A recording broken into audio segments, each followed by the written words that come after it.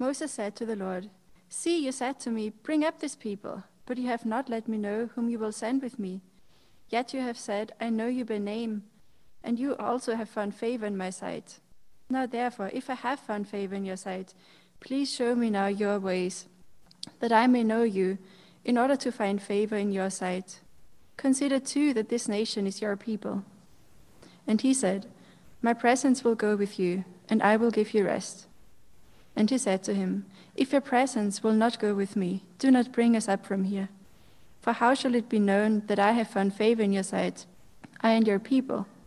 Is it not in your going with us, so that we are distinct, I and your people, from every other people on the face of the earth?"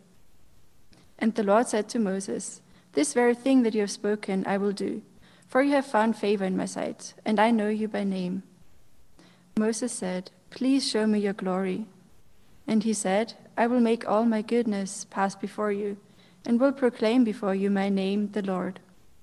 And I will be gracious to whom I will be gracious, and I will show mercy on whom I will show mercy." But he said, "You cannot see my face, for man shall not see me and live." And the Lord said, "Behold, there is a place by me, where you shall stand on the rock. And while my glory passes by, I will put you in a cleft of the rock, and I will cover you with my hand until I have passed by. Then I will take away my hand, and you shall see my back, but my face shall not be seen." This is the word of the Lord. Thanks be to God. If I told you that you could have everything you ever wanted, you could have all of your favorite restaurants, all of your friends, the family members that you care the most about, the significant other that you've longed for many years, all the toys you've ever wanted, but you couldn't have God, would you take that deal? That is the question being posed to Moses today. As he comes down from the mountain, and he engages with God, the people have been rebellious, and God says, "You can have everything. I will keep all of my promises, but I'm not going with you." That's the situation that we're picked up on today. Friends, when you think about heaven and all the things that are involved in heaven, you might have a lot of things that come to mind. But is God one of them? Do you think about what it's like or what it will be like to be in His presence, to be near to Him? Because if God is not there, that place that you were thinking about, no matter how glorious it may seem in your own head, is more like hell than it is like heaven. Friends, today I want to talk to you about what it means to experience the presence of God, to be near to Him, to enjoy His presence, to speak with Him face to face. We're in the middle of a series called Worship Reorientation, and with this series, we're talking about what it means to worship God. And the essence of what it means to worship God is this, that our worship is a response to His revelation. That God reveals Himself, and we respond by worshiping Him in the appropriate ways. We give Him all the praise that He deserves. That's why we always start our worship gatherings, not by just trying to hype ourselves up, but with a call to worship. We're being reminded of God's Word. And His Word is, "I am faithful, I am good, I am with you." And as we're reminded of who He is, that our worship begins with God, as He has revealed Himself to us, we respond in worship. Worship flows from an experience of the presence of God.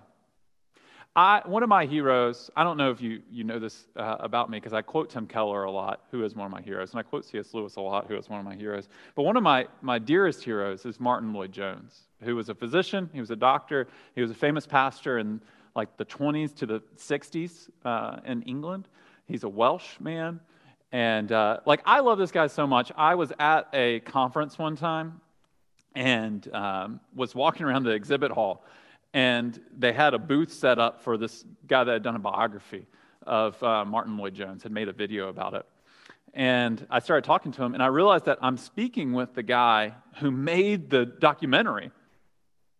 And then as I'm talking to him, I just start weeping because of how much Martin Lloyd-Jones has encouraged my personal spiritual life. It's just meant a ton to me. So if you get a chance to read any of his stuff, actually his sermons are online. You can listen to them because it wasn't that long ago. It seems like that seems long enough ago where you wouldn't be able to listen to it, but it actually, you can. They recorded it. But listen to this quote that he says in the 60s, but I think that it reigns true for us today in the 20s of the next century. Our essential trouble is that we are content with a very superficial and preliminary knowledge of God, His being and His cause. And content with that, we spend our lives in busy activism instead of pausing to realize the possibilities. Instead of realizing our own failure and realizing that we are not attracting anybody to Christ, and that they probably see nothing in us that makes them desire to come to Him. So although we spend our lives in busy activism, and I think that's very descriptive of our day and age, people all want to make a difference. You know, every new product that gets developed says we're changing the world in this way or that way. But yet no one sees reason to come to Christ, not because we're not busy enough doing things, but because we haven't enjoyed His presence enough, because we haven't been close enough to Him.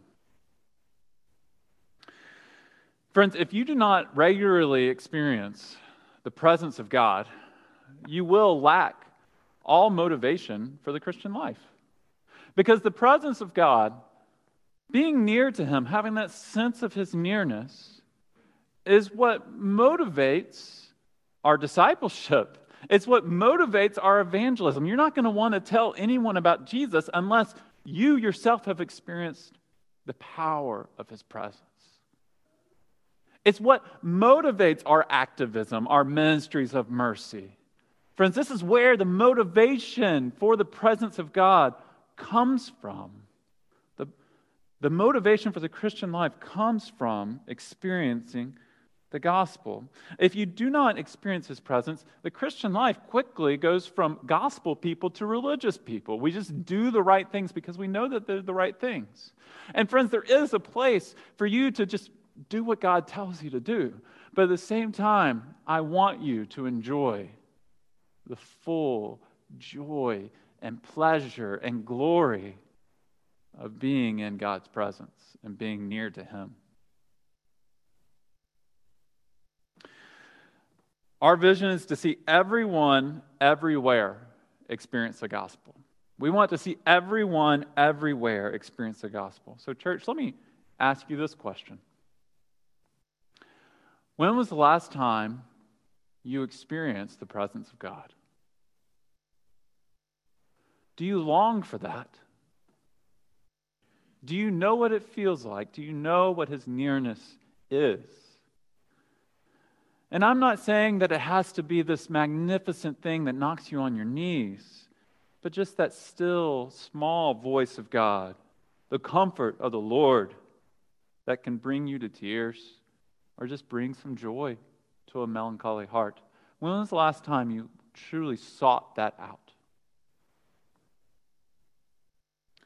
In this passage that we were reading a few moments ago, what we see is Moses pleading with God to experience His presence. He's pleading with God. And we know that experiencing the presence of God is the difference between knowing things about God and knowing God Himself.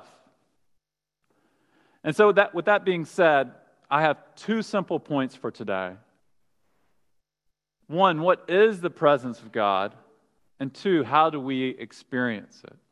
And this is what all of our worship hinges on.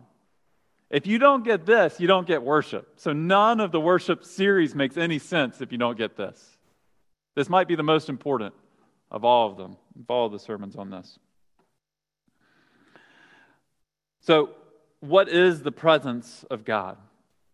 Well, let me catch you up to where we have been going through in the book of Exodus up until this point. Because today we're just randomly hopping into a passage on Moses in the book of Exodus. Some of us might not be familiar with exactly what's happening in Exodus 33. So let me give you a little bit of a recap, and many of us will kind of know exactly where we are once I do that. So what happened here is Moses had just led the people of Israel out of the land of Egypt. He led them out of slavery. And in the process, he parted the Red Sea. They walked through on dry ground. They were provided for in the desert in miraculous ways through manna from heaven, bread coming down from heaven, and through quail just showing up for them to eat. They've been cared for in magnificent ways. And as they're in the wilderness, they go to receive the commandments from God. And when they go to the Mount Sinai, Moses climbs up Mount Sinai. He meets with God to receive the Ten Commandments. He comes down Mount Sinai after receiving the Ten Commandments. And what are the people of God doing? Worshiping idols. They've created a statue of a calf. And they're worshiping it. They're worshiping a false god. And so Moses immediately breaks the commandments on the calf. He kind of loses his mind a little bit. He tells them to repent, that to worship the one true God. Can you imagine that? The one true God has just led you through the parting of the Red Sea, and he's been leading you as a pillar of smoke during the day and a pillar of fire at night. Like you can see his presence. It's right there. And then he's been on this mountain. The presence of God, this pillar of smoke has rested on a mountain. You're in the camp down below, and you say, give us an idol. Like you can see the presence of God. Your leader just went up into the presence of God. You can see this powerful being that has delivered you from slavery, and you say, give me something else to worship. That's what happened in Exodus 32. And the Lord said to Moses, go down, for your people whom you brought up from the land of Egypt have corrupted themselves. They have turned aside quickly out of the way I have commanded them. They have made for themselves a golden calf and have worshipped it and sacrificed to it and said, these are your gods, O Israel, who brought you up out of the land of Egypt. That's so deceitful and so wicked. Not only are they worshiping the idol, but they're giving the idol the worship that the one true God deserves. They're saying, this is what got you out of Egypt, not the God that you can actually turn and see on that mountain that's speaking with Moses right now. These people had seen an amazing things from God, yet they still worship the idols. And why is that? It's because our heart is always longing for something to worship. Our hearts are like idol factories. We'll find something to worship if we are not worshiping the one true God. And so what does God do after they've worshiped these false idols? In Exodus 33, the Lord says to Moses, depart, go up from here, you and the people whom you have brought up out of the land of Egypt to the land which I swore to Abraham, Isaac, and Jacob, saying, to your offspring I will give it. So he's saying, God's saying, you still get to go to the land. Even though you've rebelled, you still get to go to the land. You still get to have this nation. And I will send an angel before you, and I will drive out the Canaanites, the Amorites, the Hittites, the Perizzites, the Hivites, and the Jebusites. So he's saying, you get the land, and I'll do it for you. I'm going to give you military success. Go up to a land flowing with milk and honey. This is going to be a good land. It's a sweet land. It's a nice land. You're going to have material wealth when you get there. It's a land that will provide for you. But I will not go with you, lest I consume you on the way, for you are a stiff-necked people. So he's basically saying, I'm going to give you everything I promised. I'm going to be faithful to my end of the deal, but you don't get me. Do you see that? Do you see that agreement that he made? He said, I'm going to give you all the gifts in the world. I'm going to give you wealth, the milk and honey. I'm going to give you military success. I'm sending my angel before you to drive out all the other people. I'm even giving you a safe and secure home. I'm giving you this promised land, but you don't get me. This is all one could wish for in life. This is health, wealth, prosperity, friends, family, but no presence of God. And notice how Moses responds. What does he say? And what does the rest of them say? The verse right after what I just read. When the people heard this disastrous word, they mourned and no one put on ornaments. Disastrous word. God, if you do not go with us, that is disastrous. It's not worth it. We don't care about all of the wealth and the milk and the honey and everything that comes with it. If you don't come, the gift means nothing. Is that how you would respond? Is that what your heart longs for? Again, if I said you could have everything you've ever wanted, health, wealth, prosperity, but God was not a part of it, would you take it? The world teaches us that comfort, health, wealth, these things, the world teaches us that these are our ultimate goals. You're being discipled in that by even just turning on the TV, watching a show, watching a commercial, seeing how people find joy in their everyday life. You're being discipled into a vision of the world that says the good life is the accumulation of possessions and experiences. But they know here in this passage, and we know as God's people, we know this, that it's not worth it in the end if we don't get God. And so that's what Moses says. Moses says, verse 15, if your presence will not go with me, do not bring us up from here. If your presence will not go with me, do not bring us up from here. He's pleading with God. He's putting his foot down. He's saying, no, I will not go anywhere until you tell me your presence is coming with me. Have you had that conversation with God lately? If your presence will not go with me, I do not want to go.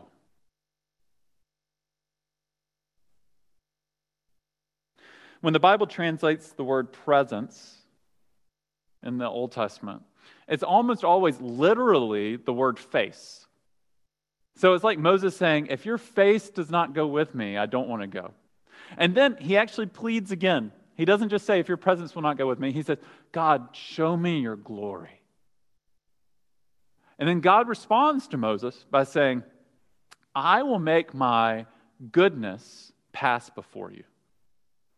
So here we see three different words being used fairly interchangeably here. We see the face of God, the presence of God. We see the glory of God and the goodness of God all being used interchangeably. And I think that this might be one of the problems with our desire for God and to be in His presence is that we don't think that His presence would be all that enjoyable to be in. I mean, when you think about God, what comes to mind? Especially when you think about things like the glory of God. What comes to mind? For many of us, what comes to mind is a judgmental, grumpy grandpa. Someone to judge you, to make you feel less. But here, the Bible does not describe the presence of God as this thundering, grumpy, self-righteous judge. It describes the presence of God as His goodness.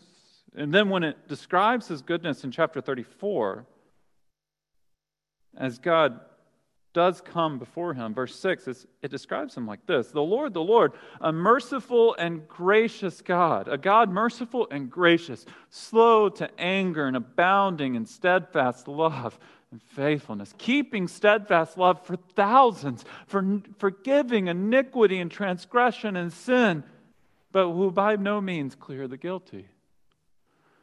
It's a God who is just, but a God who is gracious and kind and compassionate and loving and steadfast,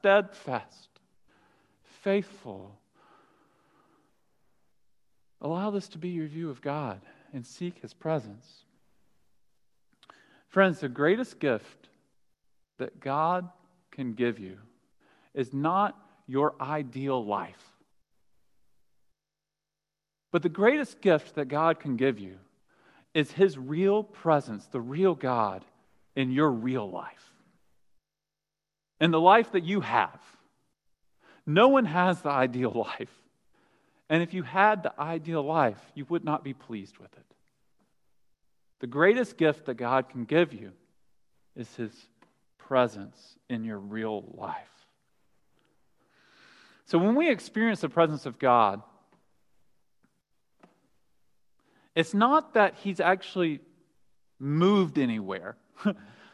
When we experience the presence of God, He's omnipresent, so He's around already.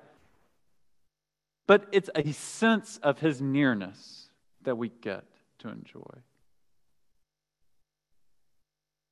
I love the way that John Piper puts this, and I think it's helpful for us as we think about what is the presence of God. It says, our experience of the presence of God means that we taste or feel or realize the reality of God more directly, more authentically, more intimately, more effectively. That is, producing more effects in our lives, more certainly, more satisfyingly. This is a very John Piper quote, if you know him. Or more terrifyingly, and so on. So, with that being said, how do we get the presence of God? How do we get it? First, we forsake our idols. That's the first thing we see in this passage. They're worshiping an idol, and you never see a real movement of the Holy Spirit, a real renewal of the presence of God without first seeing the forsaking of idols. We have to worship only God. So we have to recognize the things that steal our worship from God. We confess them and we repent from them. That's how we experience the presence of God, and you cannot experience the presence of God apart from that first. And the second way that we experience the presence of God is through prayer. As you see that way that Moses pleads with God, he begs God. He says, if your presence will not go with me, do not bring us up. He says, show me your glory. Friends, do you seek God in this kind of prayer? Does your spiritual life feel dry? Does your Bible reading feel dry? Here's what a lot of us do. We do what I do when I'm running and I get tired of running. You know, if I have a plan that I'm doing as a runner, and then it's like, man, I just can't. This is like a lot. It's dry. I'm tired of it. I think I'm going to take a break for a little bit. Do you take breaks in your spiritual life in that way? Because what this would say is that the right answer is not take a break. The right answer is to plead, to beg, God, show up. As I open my Bible today, I don't want to read this word if your presence is not with me. I do not want to say these prayers. I do not want to walk into this church. I don't want to log onto my computer if your presence doesn't show up. So I'm pleading with you, God, show up. Be in my life. I need you, God. That's the type of pleading that we need to be doing. Seek the Lord every day. Morning and evening, find times to seek Him. Join us for our weekly prayer on Thursdays. We've been doing it at noon and at 7 p.m. Seek God. Seek His presence. And lastly, but most importantly, how do you get the presence of God in your life? As you fix your eyes on Jesus. Because while Moses caught a glimpse of the glory of God, he did not get it all. God hid Moses in the cleft of the rock because He knew that if Moses came into His presence that he would die. Kind of like coming into the presence of the sun. It's so glorious that you would just die. And so even though God only showed him His back, not his face, but his back. It's kind of a pun in Hebrew. God only showed him His back. Moses still came down from the mountain and his face was radiant. He experienced just a taste of God's glory. And his face was glowing to the point to where the people of Israel were scared and they asked him to wear a veil over his face because they were freaking him out. He was freaking them out.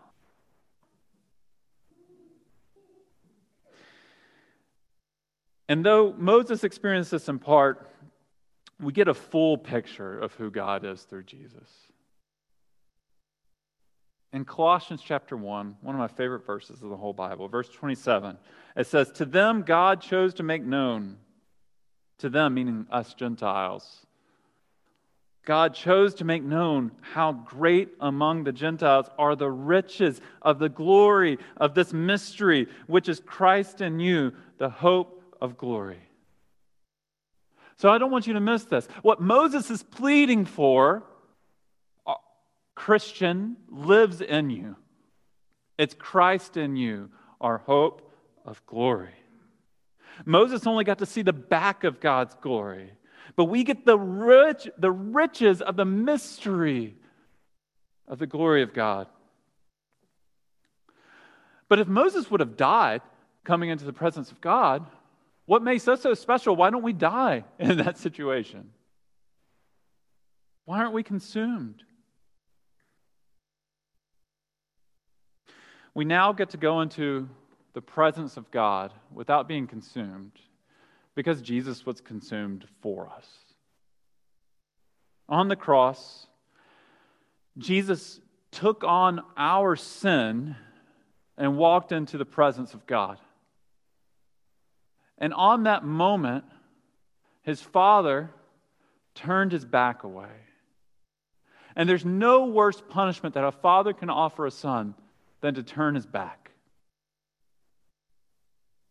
You see, Jesus was cast out of the presence of God so that we might enter into the presence of God, so that God might be with us.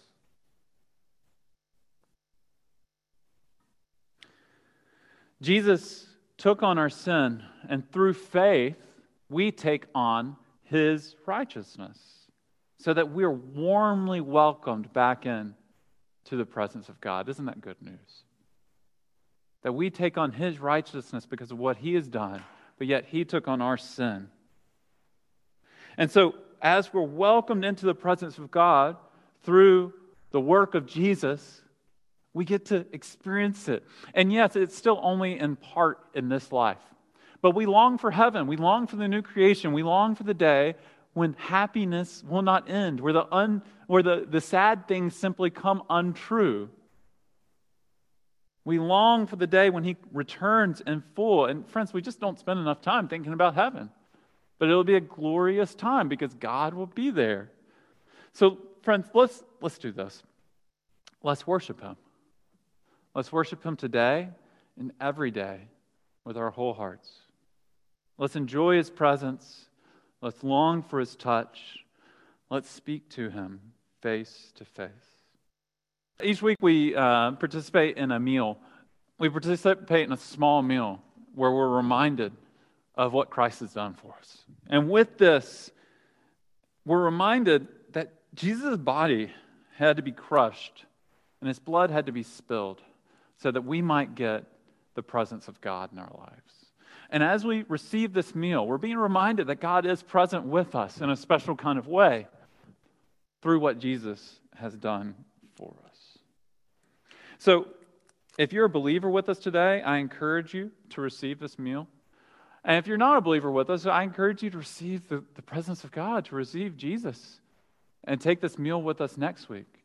If you're online, you can do this meal if you desire. We just ask that you turn on your camera so that at least some of us can see each other face to face as we participate in the meal.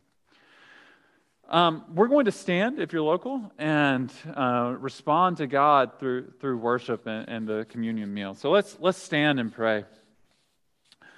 Father, right now, as we receive this sacred meal, we ask that we'll be reminded of your presence, that we'll be allowed to draw near to you, that our hearts will be encouraged, and that our spirits will be lifted. Father, thank you for coming, for sending your Son, so that we might have life in you, so that we might view you with unveiled faces, beholding the glory of the Lord. We ask this in Christ's name. Amen.